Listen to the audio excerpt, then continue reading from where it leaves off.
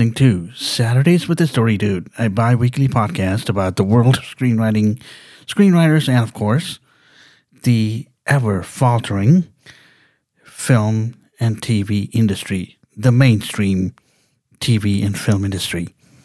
I'm your host, Jared Dean Winchester, and this is to wrap up the year 2023 and some highlights over the podcast. Because, quite frankly, I've discussed a number of things. Now, every 6 months, I start a new season. Now, this is the end of season 7. Over the past year, which includes season 6, what I've done is I have continuously made it a habit to reiterate time and time again that critics are not to be trusted. And I have laid out my reasons why. I have also mentioned the type of responses that I will get when I put my stance, including, and not limited to, that I am allergic to criticism, I can't take criticism, any number of things that says that I don't like criticism. I have clarified that this is not true because I welcome constructive criticism. What I am allergic to is destructive criticism. The willy-nilly use of the words illogical, unbelievable, and unrealistic. Those are the 3 words that I have come to hear as the most common criticism when I submit any material for review, which is why I have learned to rely less on critics, because I have also mentioned that in order to qualify for criticism, you don't need any in mainstream cinema. You don't need it. Anyone who is anyone can become a critic. I may have also reviewed quite a few movies myself, and what I have also stressed when talking about criticism is why the movies are bad. It's partially because of the critics, today's critics, nitpicking every single element or every single piece. Now, there's nothing wrong with paying attention to detail, but too much attention to detail is what's killing the quality of the movies. And because of this, filmmakers were taking an easy way out. They're taking an easy way out to make their product known, and an easy way out by jumping on the bandwagon. And by that, I mean, if one original film is made, they will create variants of the same movie. Now, this is true with Tollywood. Now, I have touched on Tollywood before, and I have explained or have introduced Tollywood by saying this is the invisible twin brother of Bollywood that Bollywood has kept hidden. Like in the movie The Man in the Iron Mask, where King Louis kept hidden from the world, from France, his twin brother, Philippe. Now, I have also, at certain points, said that producers and showrunners were giving away their power. This is one of the main reasons mainstream cinema is faltering, because too much power is given away to the critics.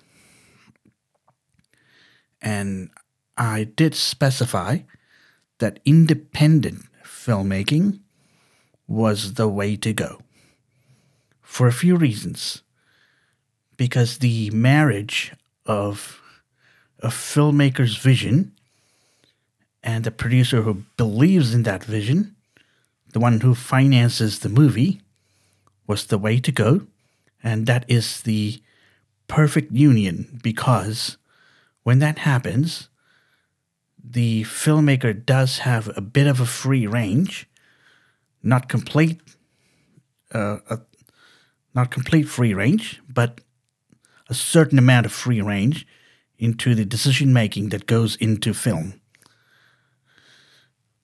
Now, I have also mentioned, or I also believe, that if you can finance the film yourself by still keeping your day job and saving some money from the day job, any money that you can think of, and then make your movie when the time comes.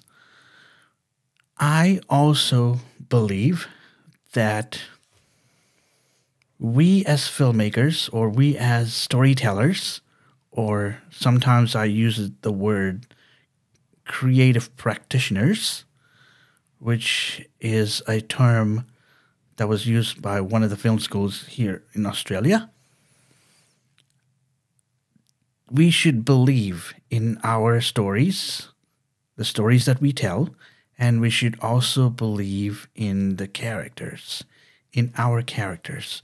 Now, there is a movie that I have been working on where I truly believe in the character that I've created, that I've come up with, and I believe that in due time, when this gets completely finished and completely furnished, like completely polished, I believe that this film of mine will be an epic. It will be ready, but not a lot of filmmakers are doing this. They're simply making movies just for the hell of it, and a lot of these filmmakers are just doing it for the sake of art, when it's not really the case. Now, one of the things that I do detest from filmmakers is the predictable nature of boy meets girl love stories. And I believe I have mentioned this in the podcast quite a few times. And the reason for this is taking something and glorifying it, which happens on a daily basis, doesn't do you any favors, doesn't do the filmmaker nor the producer any favors. So,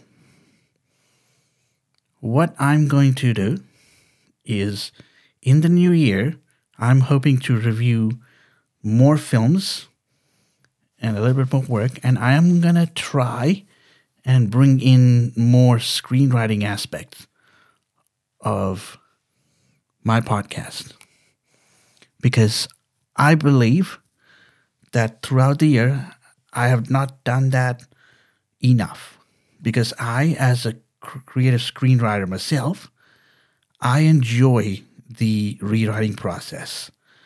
Now, speaking of rewriting process, now when I was in film school, I believe I told you about my experience about being in film school. And because of that, I believe film schools are not worth it, or may not be worth your time and effort, because I myself had to pay nearly $100,000 in tuition money for the course of the degree that I had to take, which was a bachelor's in fine arts and filmmaking.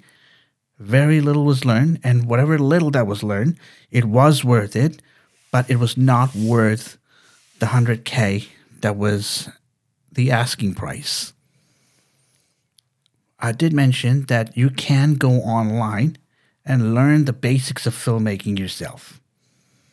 I have also mentioned a great fella on YouTube named Tyler Mowry. That's Tyler with last name Mowry, spelled Mowry. Tyler Mowry, an excellent source for screenwriters. And he also talked about the worth of filmmaking courses, of going into film school. And I share that notion. I share that belief. And I share that opinion. Now, after the break, what I am going to do is I'm going to wrap it up by recommending what films that you could watch for Christmas. And I've made a list. I've checked it twice. I'm not going to find out who's naughty or nice. But what I will do, I'll list these movies and I will recommend that you watch them instead of the regular, cliched boy meets girl love stories during Christmas time. So that's up next. So stay tuned. This podcast is brought to you by Spring Whales Productions. Show them you. Welcome back. So before the break, I pretty much talked to you about the highlights. I mentioned the highlights of this year, which also included how I format my show, the Saturdays with the Story Dude show, and how I break it up into half-yearly seasons. Now, in this segment, what I aim to do is recommend some movies to watch during Christmas time. Now, I know Christmas is coming up, but every single time. Now, I had this conversation with another person before, another man, who also shares a similar view like I do. Christmas movies in Christmas time, even though they are Christmas themed, they are very predictable in terms of boy meets girl. Every single one includes boy meeting girl and the whole shebang that comes along with boy meets girl love stories, but with the element of Christmas added in. I'm not exactly sure why this is still a thing, but from what I was talking to this guy about, it's basically cheap and it's too easy, and which is what I mean when I say filmmakers are taking the easy way out. What I'm going to do is I'm going to go through here with a list of movies that I believe have gay characters in them, and I would recommend watching this instead of the regular, cliched, predictable boy meets girl Christmas themed love movies. And I know I mentioned that before, and I'm mentioning it again. So I'll start with the ones that were released in 2020 during COVID era. The Christmas House, Darking in December, and The Christmas Setup. In the year 2021, I've got Single All the Way, Under the Christmas Tree, and finally, there's one movie in 2009 that I found is Making the Yuletide Gay. I believe it's a Jewish themed movie, but with a couple of gay characters.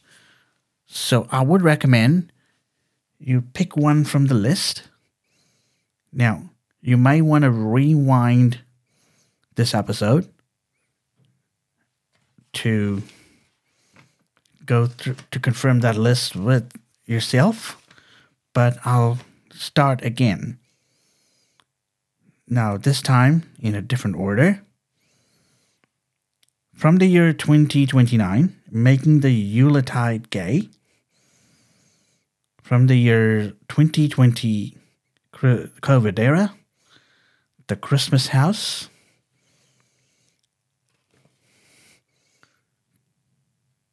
Dashing in December, or Darking in December. The Christmas Setup. And in the year 2021, Single All the Way.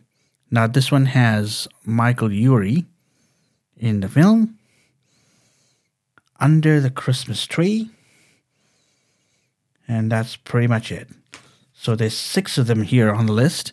I would highly recommend you go and watch them. Now, to finish off the year 2023, my other Christmas message is this. Believe in your characters. If you are going to write a story, believe in your story and your characters. And I did quote S.S. Rajamouli, the same filmmaker that brought us RRR or Triple R or whatever you might want to call it, which apparently Hollywood's wondering or banging its head against the wall, thinking why it couldn't make movies like that. But I promise you, the reason for this is primarily because how the critics are chosen and the filmmakers and the producers themselves, how they're giving away their power to these critics, giving them all that power.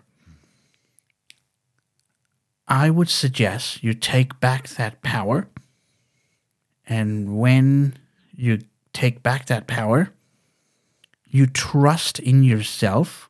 You trust your own judgment. Now, I can understand that if you're putting down a substantial amount of cash and in investment in a movie, I can understand that you want a substantial amount of return, which includes 30% on top of the break-even cost of the movie. But trust me on this one, if you truly believe in your characters and in your story and let the market decide, you have a better chance to make more movies. Now, I can understand that piracy was a big issue, and it still is a big issue because you have quite a few piracy stuff happening in not just Asia, but on YouTube as well. But what I would do is I would do anything and everything in my power, not just to protect the copyright, but also to do anything and everything in your power to do your best to believe in your characters. So, this is me signing off for the year 2023. And you have a Merry Christmas and a Happy New Year. And until I talk to you again in the new year, don't forget to turn that page.